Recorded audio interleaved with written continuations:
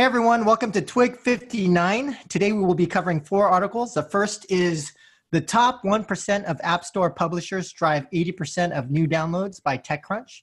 The second is Valve's Half-Life series continues with Half-Life Alyx for VR by Polygon. The third is Microsoft's Xbox streaming app isn't official yet, but it's already way better than Google's new video game service by Business Insider. And finally, Where Net Promoter Score Goes Wrong by Harvard Business Review.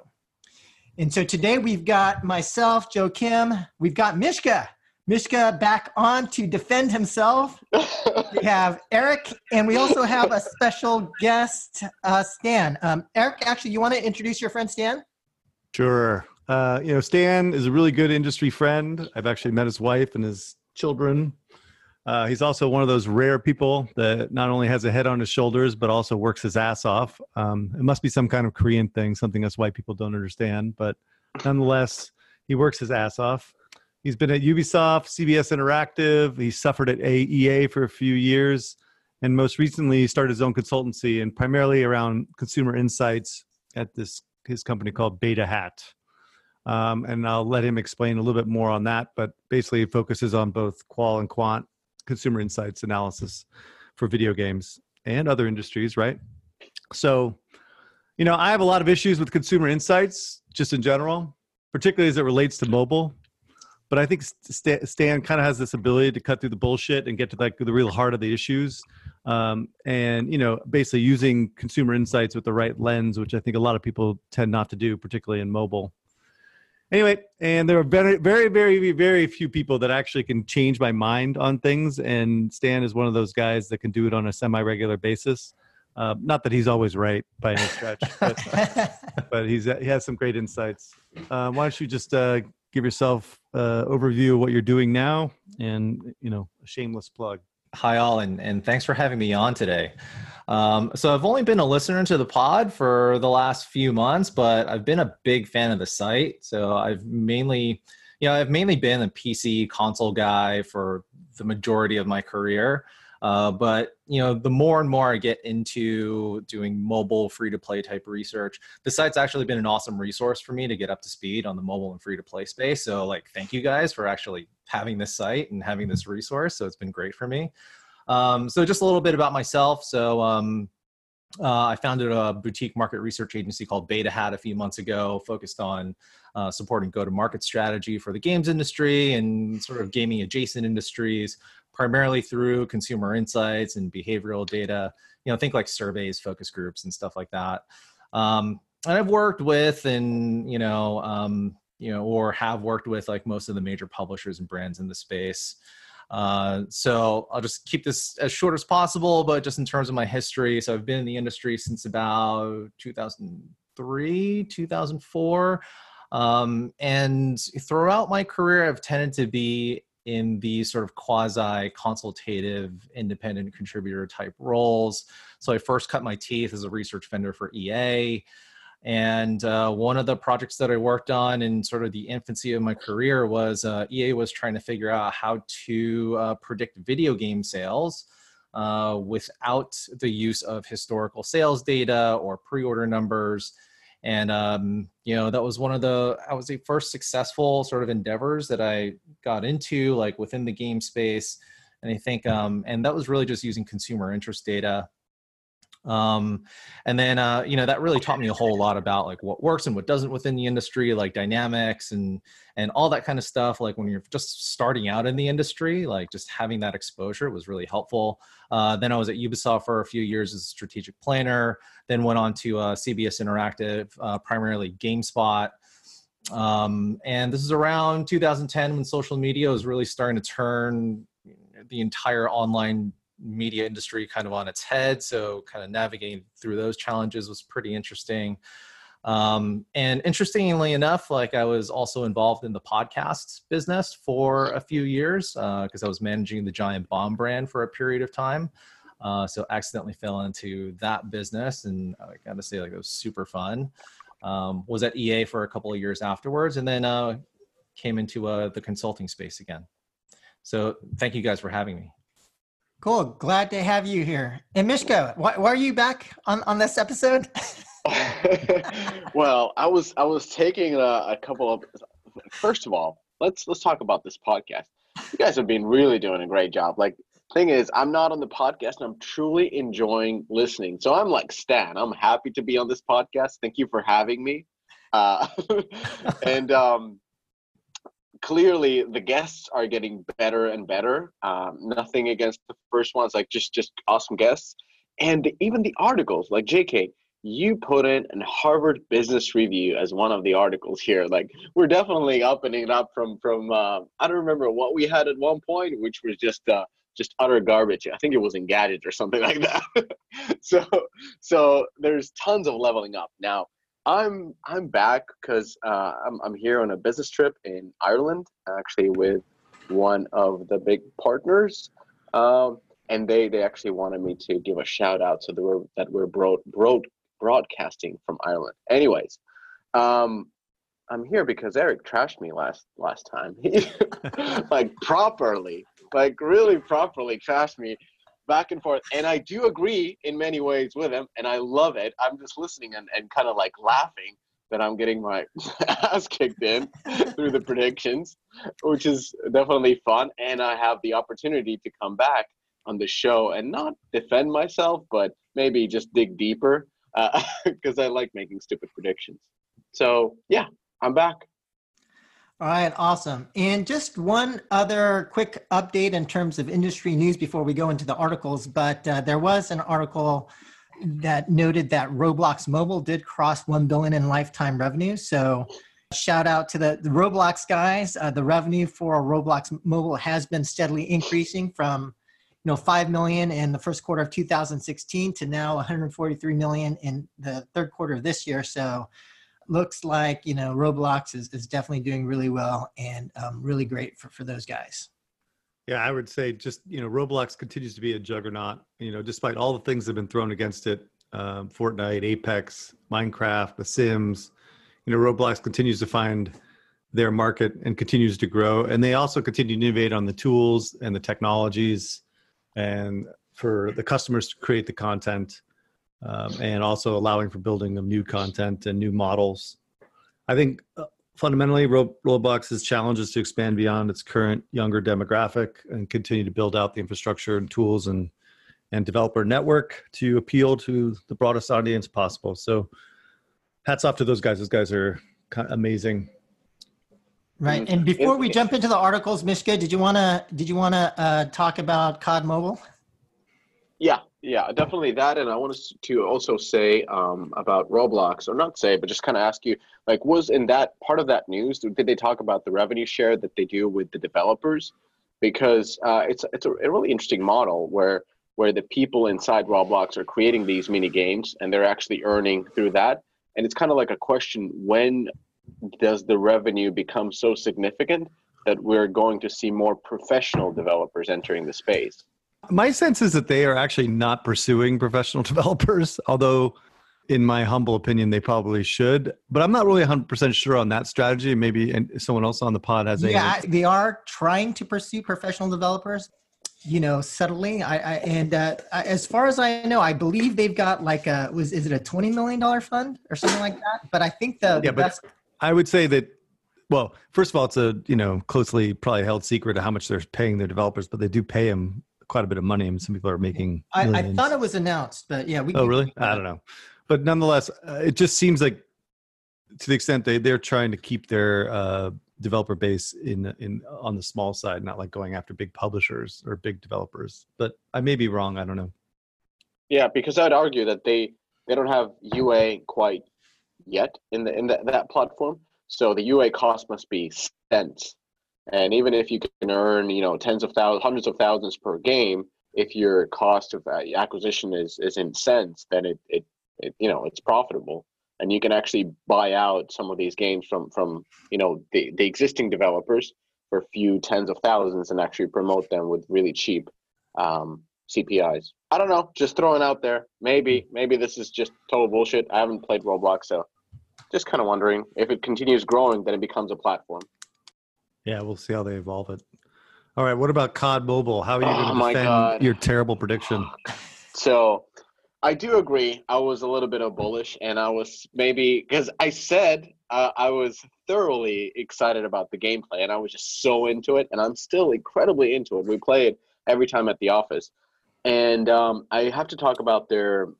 You're right. It's probably not going to be $1 billion franchise. You think? Listen, I thought that the Garena version would come out much better, but for some reason, it's not really getting the traction. There's a Korean version as well, and Koreans don't seem to give a fuck about this game. I don't understand why. We have to investigate this thing. Why don't you? You could listen to the podcast, and you could listen to what I said, and I could tell you exactly why it's not going to work. But okay. Oh my god! But it's doing pretty well in the West. So recently they released the season 2, and they got the new winter theme. Christmas and all. They got the premium and free battle pass. The controller support, the zombie mode came out, and then the way they brought out zombie mode was actually pretty interesting because they did a lot of UA in the beginning, the playable ads, and people were able to choose which kind of mode they're going to play, and about something like 80% chose the zombie mode in the playable ad, and that gave the indication that they should be developing zombie mode next. So shout out for Iron Source for doing this creative. They got a new multiplayer map. They got the limited holiday theme map. They got the battle royale improvements.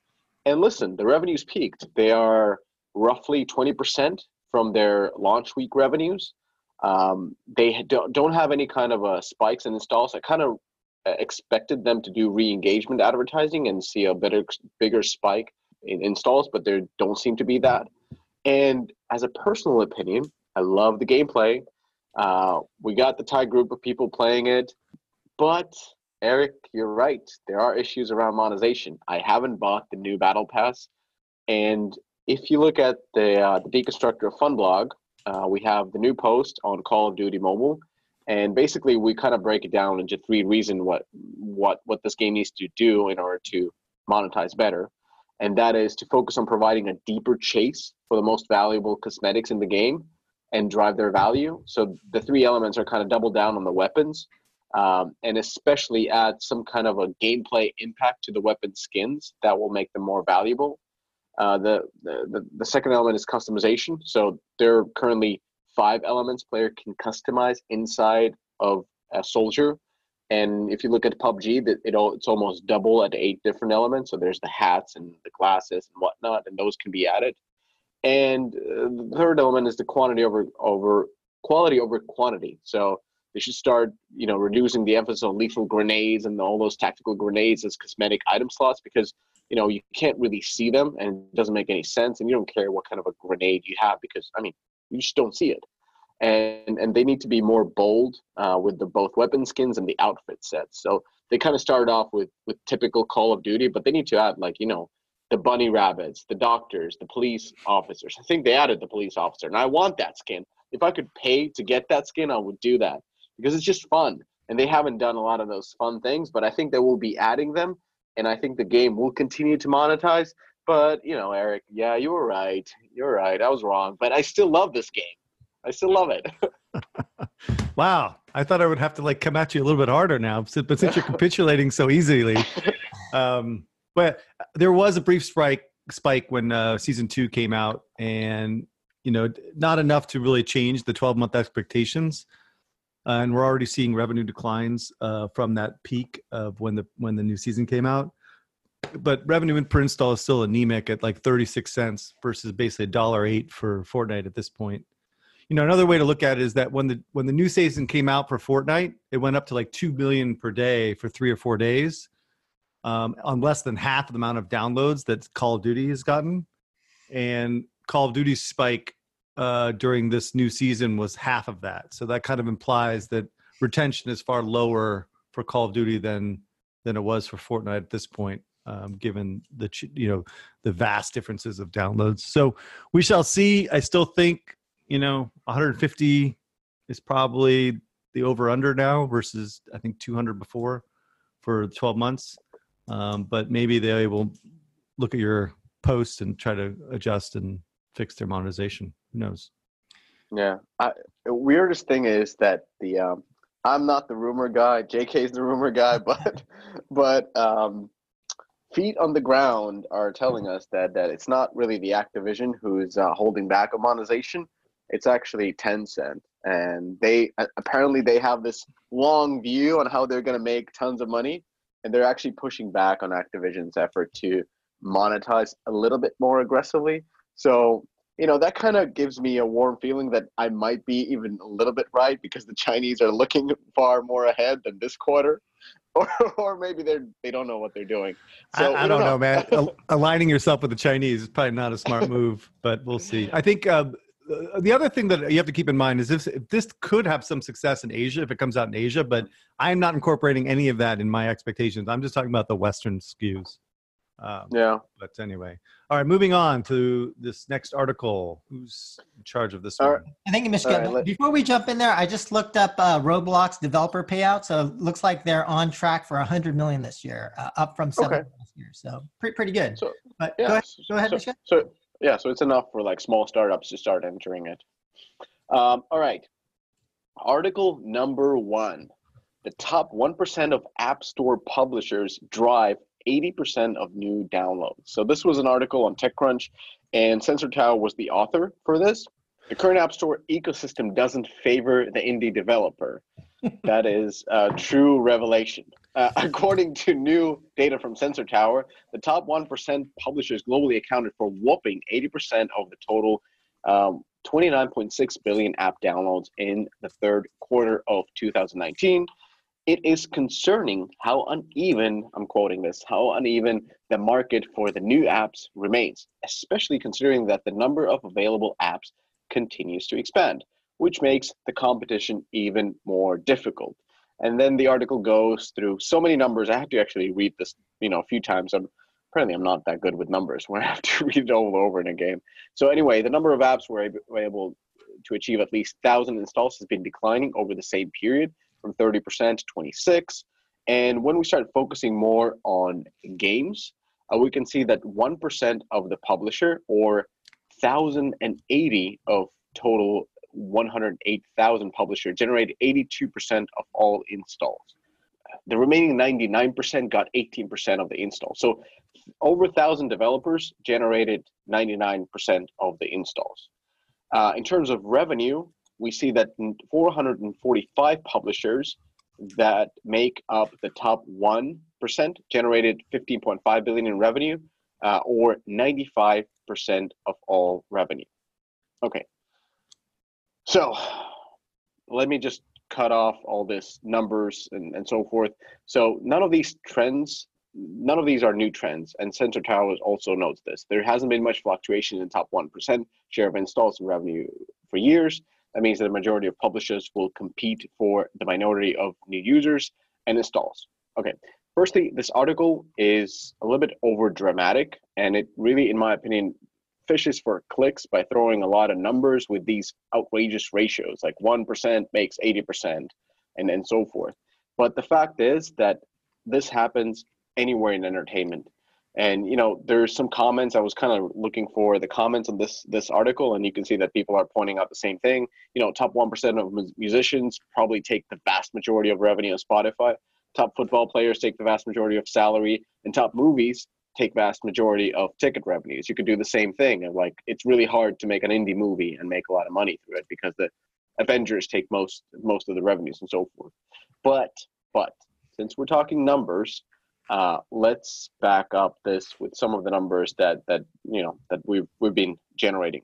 So when you look at the downloads, the spend, and engagement, we can see that this continues to climb. So when we look at the global game downloads from 2017 to 2019, they've actually grown by only 15%. So the number of downloads, global game downloads, has been quite stable for the past few years, and actually the growth of downloads is decreasing. There's tremendous growth in the consumer spend from 2017 to 2019. We see that the growth of spend is 35% on mobile games, and we can also see that that what really grew during the last couple of years is the time spent in games, and that grew actually by 55%. And when we look at the games and not just the apps, we can see that the consumer spend when we look at iOS and Google Play, the consumer spend on games accounts for 75% of all revenue. But at the same time, what this article fails to show, it kind of creates this image of Mount Everest where only the top is the one that is surviving and everybody else is kind of screwed. But in fact, when we look at the numbers, especially when we look at the top of the App Store, we can see that it's getting wider.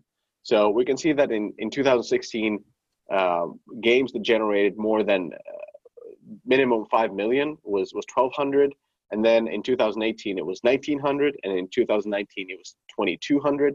So this number of games that generate X amount of revenue is constantly increasing, and we can also see that the top is evolving at the same time. So this Sensor Tower article kind of pointed that the top is stale, but we can see that since 2017, the top 50 games and top 50 grossing have over half of them have changed.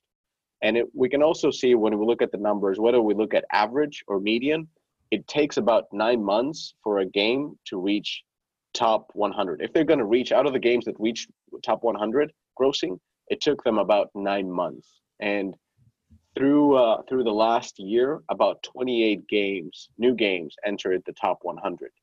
So there are changes, and this article kind of paints through the data a very drastic image. And it is true that only the top developers and top publishers are there, but it's not quite that way. In my opinion, the top is steep, but it's getting wider. So I don't, a lot of developers are now a lot of publishers are looking at top 200 instead of only looking at top 100, because the top 200 is actually quite meaningful nowadays, and not the top 100. I've done this analysis for games many, many times, and I would definitely not use the top 1% of publishers. I don't even know if that's a meaningful stat. I would focus more on the top 20 or top 10 publishers and to see how much revenue they drive. And to your point, it provides a better picture, but it also does show that the top 10, top 20 are driving less revenue over the past few years compared to in 2012 to 2014, which basically kind of sums up your conclusion, is that the market is getting broader for success out there, and it doesn't paint this negative, super negative picture that this article seems to do. Now, having said that, I agree with the overall premise, right? Is that the market has evolved really fast and the top publishers are driving a majority of the revenue. But to your point earlier, that's what all markets tend to do. So nonetheless, it's not as bad as this article would kind of illustrate. The problem here is that with this study, they basically fucked the denominator. You know what I mean? And what I mean by that is they're basically including anyone as a publisher, right? So if a junior high school student publishes an app, well, they're a publisher. But and even in some of the statistics that they mentioned, so the report noted that only 26% of the publishers surveyed were able to achieve 1,000 installs, right? Yeah, that's not a publisher. Exactly, right? You're publishing to your friends. Yeah, so I agree. The headline was designed for clickbait. And so a study that actually looks at real publishers would actually be a lot more meaningful, because again, the denominator is pretty screwed. All right, Stan, next one.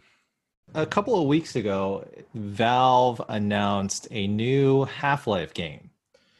And I think most of the people in the gaming industry has always been very excited about what's going to happen with Half-Life, but it seems like they announced a new entry into this long-awaited series as essentially a Google Cardboard game. And I think it's caused a lot of confusion within the industry.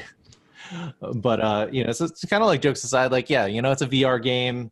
I think we were all waiting for the next Half-Life 3. We didn't quite get Half-Life 3. We got a Half-Life 1.5.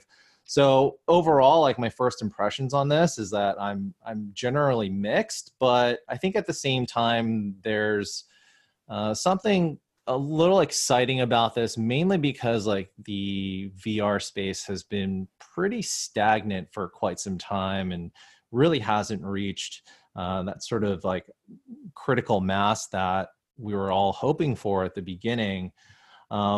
But I think like there's two parts of my brain here. So like my fanboy brain is flashing all these green lights saying, yes, yes, yes, like this is awesome. And then my analyst brain is saying like, what the hell? Like, why would you just do this in VR? But from a developer's perspective, like I can actually see how this is quite exciting. It's just from a business perspective that it's a bit puzzling. But, you know, generally like some of the issues that I see with this title is, you know, number one, it's a VR only experience. And generally with VR headsets, we're seeing that they're mostly clunky and people just don't want to wear them for an extended period of time. And if this is going to be a full-fledged Half-Life experience at 15 hours, I think Half-Life 2 is 15 hours. Do people actually want to wear these headsets for more than an hour at a time? And so I think like that's going to be kind of a challenge that is going to be an interesting one for them to solve. So are people just going to be able to bust through that and just say, hey, I just want to play this Half-Life experience for that longer period of time?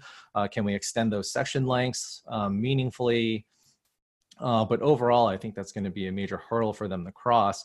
But ultimately, I think I see this as an opportunity to Valve to just take the sort of dearth of content and just kind of take it by the horns and say, hey, there is no sort of tentpole content that is pushing VR into the mainstream or something that is meaningful to talk about.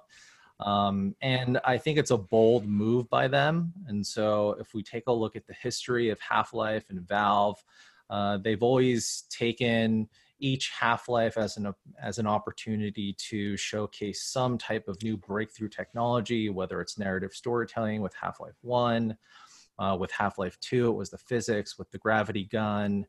And so with Half-Life Alyx, it's not surprising to me that they want to really push forward VR as the sort of technology that they want to kind of push forward here and show some innovation. The problem here is that Half-Life 1 and 2 was developed on PC that was accessible by everyone. And so for Half-Life Alyx, they want to follow the same development philosophy, but the sort of audience that they're speaking to is pretty limited. Yeah, I mean, my cynical hat would say that they greenlit this thing like 4 or 5 years ago when they thought the install base would be like 30 million by this point. But if they were to do it over again, and when the install base is probably 1 million or 1.5 million, if that, they probably wouldn't have greenlit this one. So fundamentally, I mean, this is a little bit bittersweet for most Half-Life fans, but all reports seem that this game is actually going to be pretty good. And unfortunately, you know, Valve is no longer really a game developer. I think they outsourced this one. All the talent they had was gone long ago. So anyway, I'm surprised that they even have enough people or resources to even build this type of game. But I'm curious. I just ordered the Oculus Rift S or something because I have the original Rift for Christmas for my son, just because the kids love it and it's just a unique thing to have at the house, frankly. But I don't think this moves the overall needle for VR, but it's another cool AAA experience on VR that it kind of helps push the narrative maybe going forward. Maybe 5-10 years from now, it'll be more meaningful. Who knows? Anybody else have a take on this? Yeah, for me, this kind of reminds me of the Blizzard announcement on Diablo. It's just like, they're announcing a product that really the audience, that's not quite the product that they were looking for. And then besides that, I just had fun reading a lot of the comments, right? And so a lot of the comments were mainly disrespecting Valve and VR generally. And a couple funny ones I wanted to share. The first was from a guy named Wrath, who stated, Valve's commitment to this joke is pretty impressive, to be honest. Then from a dude named Sly the Coop, who wrote, dude, wow, never have I gone from flaccid to hard to flaccid so fast. Anyway.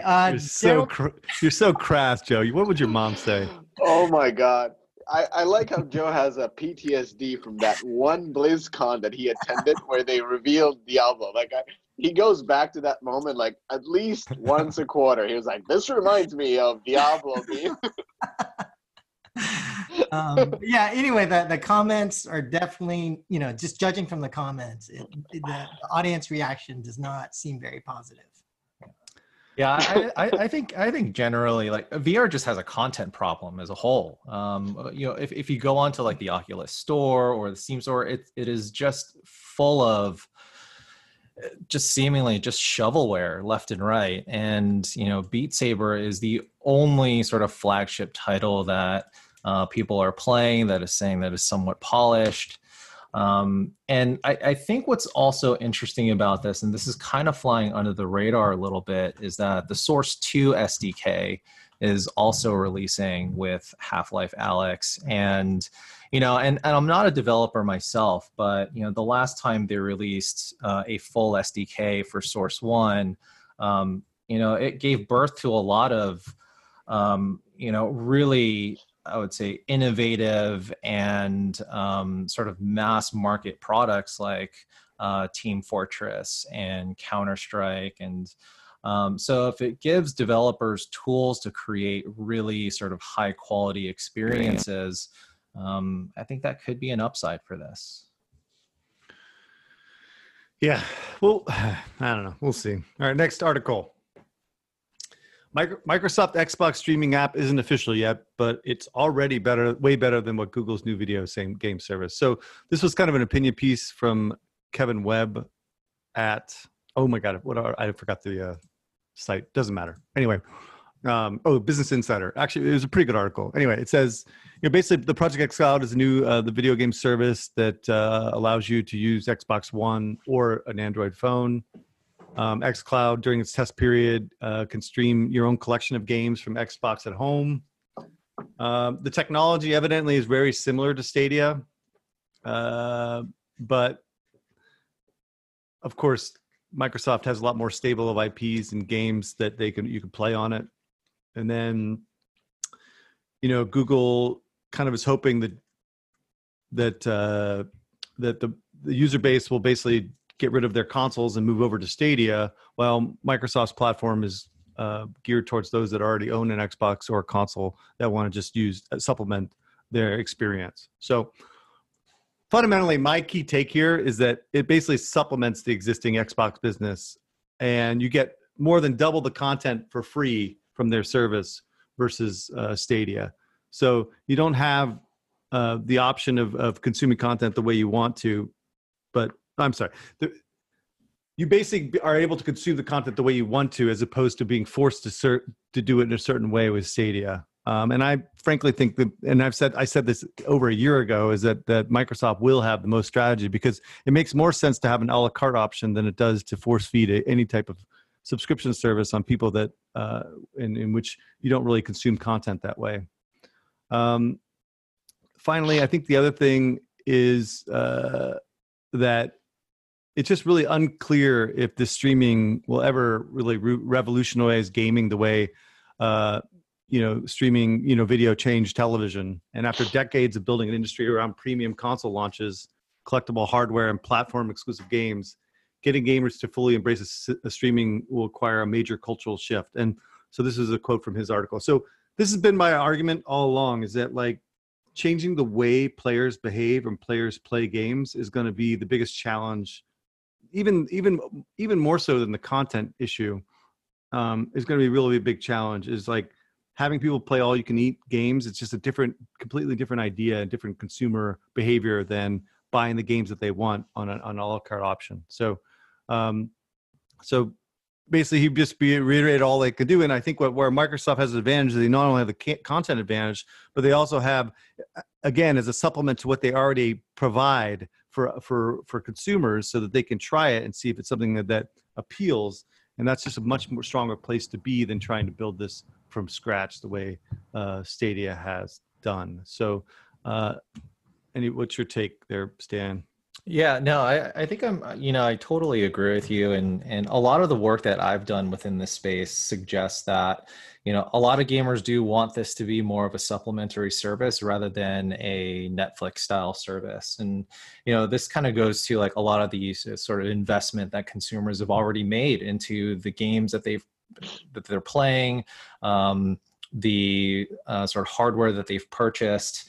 And so a lot of these, a lot of gamers, like they're really bought into the bought into their sort of footprint that they've created for themselves, or the environment that they've created for themselves. And so, yeah, I mean, it's a major ask to ask people to sort of ditch what they have and then just adopt something else. I think one of the biggest issues that I have with this article is the very first sentence.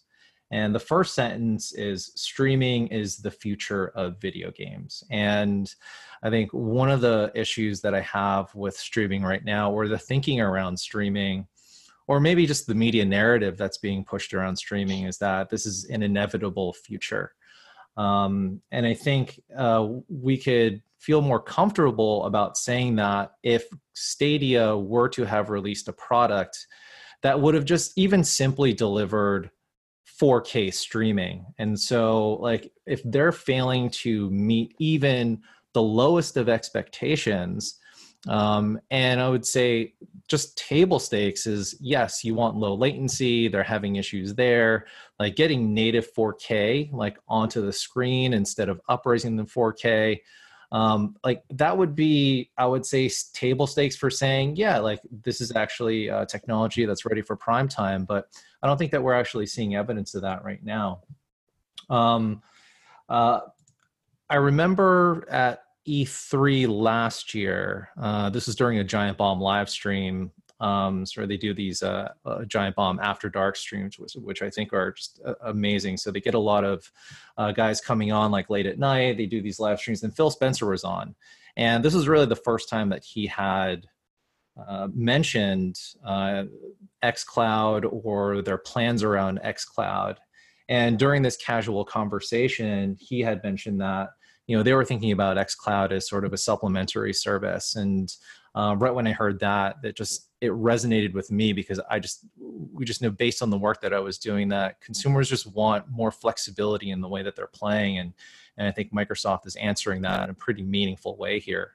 And on top of that, just in terms of the content, I think we all know that, like, you know, content is king here. And, you know, as long as you have like a pretty deep bench of content that you can support a service with, it's going to put you in pole position. So I think they're in a pretty strong position here moving forward. Cool. Yeah. The only comment I have is that it definitely sounds like Project xCloud relative to Stadia sounds a lot more reasonable. But, you know, even for xCloud, the key question still remains about, you know, what is the business model going to be, and, you know, what will users actually pay for? How much are they willing to pay? But I do think a good quote from the article stated the following, which is the competition between Microsoft and Google is less about who has the superior technology and more about who has a stable business model. And I think that's fundamentally like the big problem at Google is they may be thinking too much about tech and less about, you know, the actual user and thinking through the user behavior. Okay. So the last article is Where Net Promoter Score Goes Wrong by Harvard Business Review. And so just to give people some context, Net Promoter Score, or NPS, was introduced 16 years ago by Harvard Business Review. And today is a really popular metric used by actually a fairly large number of major game companies, including, at least to the best of my knowledge, and according to industry rumors, companies like EA and Wargaming. And I assume if EA is doing that, then Zynga is probably doing it as well. And the metric is based on a single question, which is on a scale of 0 to 10, how likely are you to recommend product X? And the score itself you find by taking people you consider promoters, or people who would rate 9 or 10, and subtract off detractors. And detractors are people who you would classify as scoring anywhere between 0 to 6. And so a score of plus 50 is generally thought to be excellent, 70 exceptional. And that's sort of how this metric works. But in today's market, this metric has actually become sort of religious, where there are people who swear by it and others who hate it. And the way that I've seen it used in game companies sometimes is basically as a kind of playtest green light gate with a specific NPS score that is used as a target metric to see if a game is actually greenlit or not to a further stage. And in terms of this particular article, some of the problems that they cite with respect to NPS include things like having an NPS score associated with a brand, but not a particular product. So basically saying that you might hate a brand and like a specific product or vice versa. They also mentioned this issue of like product specificity, where some people may hate Walmart but recommend it to a friend who doesn't have a lot of money or is cheap. Or it could be situational, where a person may actually recommend Spotify to their friends, but maybe not to their old parents because it's too complicated. So in short, the criticisms by the author with respect to NPS, I don't know, maybe Stan, you can speak to this more concretely, but it didn't seem super relevant to me. I kind of remember a bunch of flame wars with respect to NPS that talked about different issues and different problems with NPS, but I don't know, maybe you could give us your take on that, Stan? Yeah, so NPS is a really interesting topic within the research space, mainly because I actually see a lot of shitty implementations of NPS. And so, and it wasn't Harvard, it was developed by Bain. And so a lot of these consulting companies, like, what they'll do is they'll create some sort of a framework and say, hey, we've taken this very complex problem that you've had, and we've simplified it to this like one specific thing. And if you do this one specific thing, then we're going to show you a path to success. And so when it's someone like a Bain, everyone says, oh my God, like it's Bain, like these guys really know what they're talking about. So we need to implement this throughout our entire organization. And I think, the main issue with NPS is that there is proper or effective implementation of it. And then there is, again, the sort of shittier implementations of it. And it really comes down to what the core question that NPS is trying to address. And I think this is where NPS over the course of the last 10 years has really sort of lost its way. And what I'm seeing now with a lot of the clients that I do work with is that NPS is just kind of thrown in because, hey, it's just a singular question. Like, why don't we just throw it in for this use case? Or why don't we just throw it in for that use case? And, it really kind of bugs me as a researcher, mainly because NPS is supposed to be used for a very specific purpose. And so that purpose is around customer experience.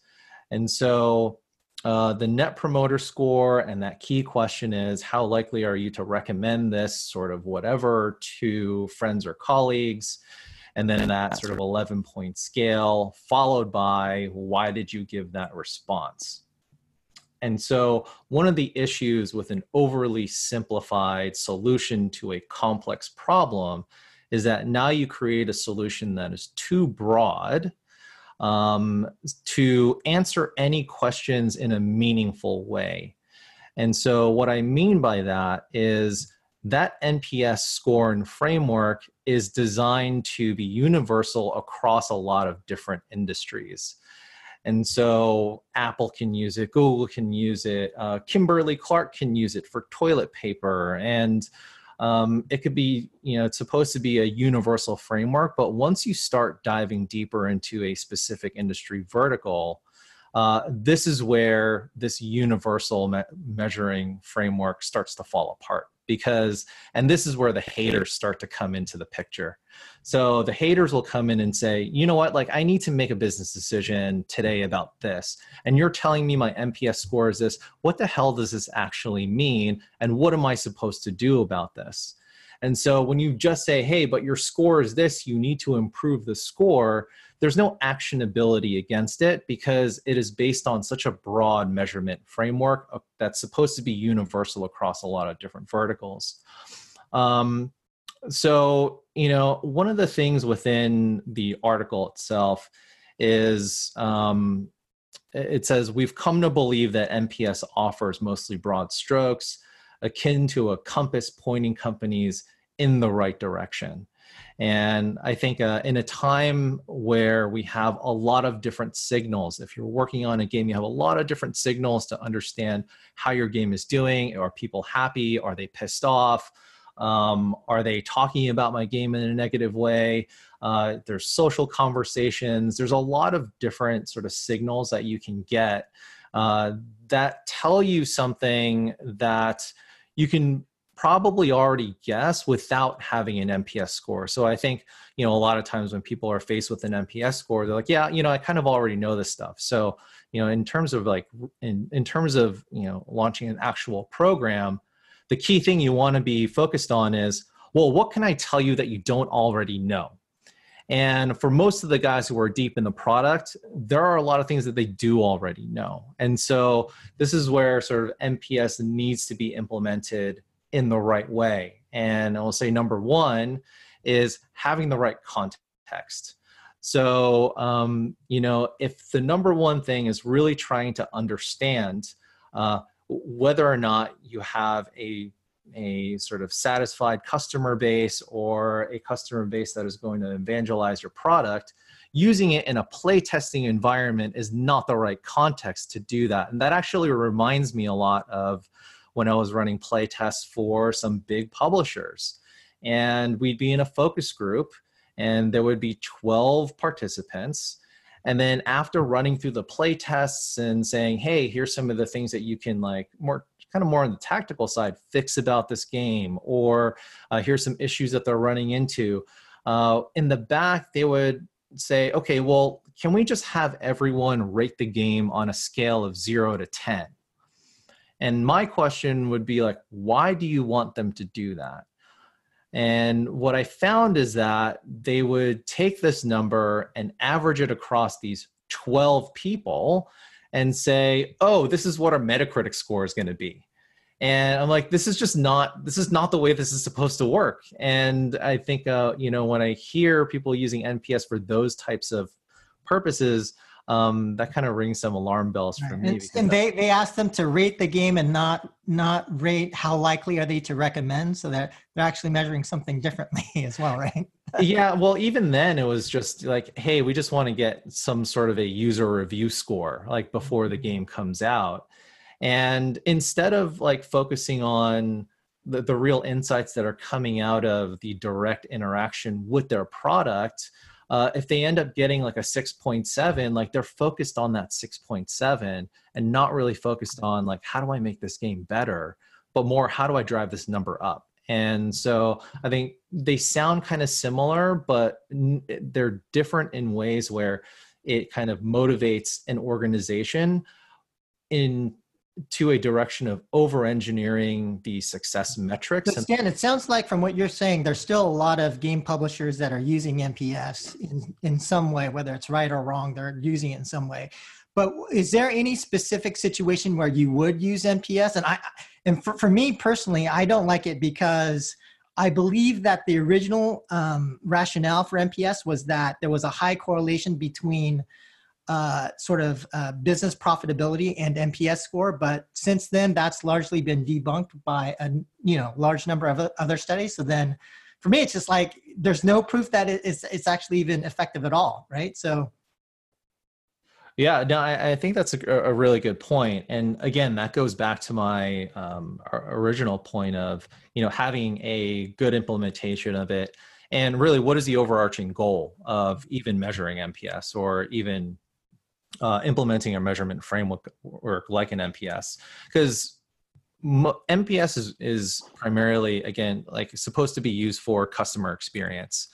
And for customer experience, it can mean a couple of things. Number one, how satisfied are people with the products that I have? And I think today within gaming, when we have these more longer tail experiences, the concept of NPS, or rather customer experience, is becoming more and more important. You want people to stay more engaged. You want people to feel happy about the new changes that you're making to the game. And if you make changes where it really pisses people off, you really want to know about that as well. And so a successfully implemented NPS program should be able to tell you and give you the signals that things are going in the right direction and the wrong direction, and where things are going in the right direction or the wrong direction. So what I've generally seen, what I've implemented in the past is yes, you have like an overarching NPS score, and like that is important to track. But I think what's more important is what is driving that score, and what's really like, what are the different sort of facets of that score, that or facets of the customer experience that are either detracting from the overall experience or creating a positive experience, and then acting on it. And then also having an organization that is bought into that as well. And so underlying NPS, that follow-up question is really important. Like, why are you giving the score? And so a lot of people tend to disregard that question and really only focus on the number. But I think the more important insights come from the reasons why people are giving that score in the first place. And so focusing on that, I think, is going to bring organizations a lot more insight into what is driving that score. But I would not, position NPS as an end-all be-all. And NPS, really shouldn't be used as, I would say, like an overall sort of brand health metric, because I think every single business is very different. And so if evangelism and customer satisfaction is a key priority, then you want to prioritize NPS. If that is not the top priority and it's really just about more acquisition, or we already have a very mature product in place and we just want to make sure that people are happy, and and we don't need like people to keep evangelizing this product, then NPS sort of takes a back seat at that point. So I think it just needs to be used in the right context overall. Okay, cool. I think that's it, unless there's any remaining comments. Mishka, you got anything? Guys, you went super deep. I got nothing. I mean, I studied, I have an MBA. I was like flabbergasted by you guys. All right. I learned a lot. Thank you very much. Yeah. And if there are any listeners who are really interested in NPS, there's a really great book on Amazon. I think it's called like The Ultimate Question 2.0. Any organization that's thinking about implementing it in the right way, in a way that's going to move an organization forward, like effectively, or if it's just a question around, is this the right tool for us to use? I would definitely recommend reading that book. Cool. All right. Well, that is a wrap. Thanks, guys. Catch you later. Until All right. next time. Thank you, guys. Bye. Bye.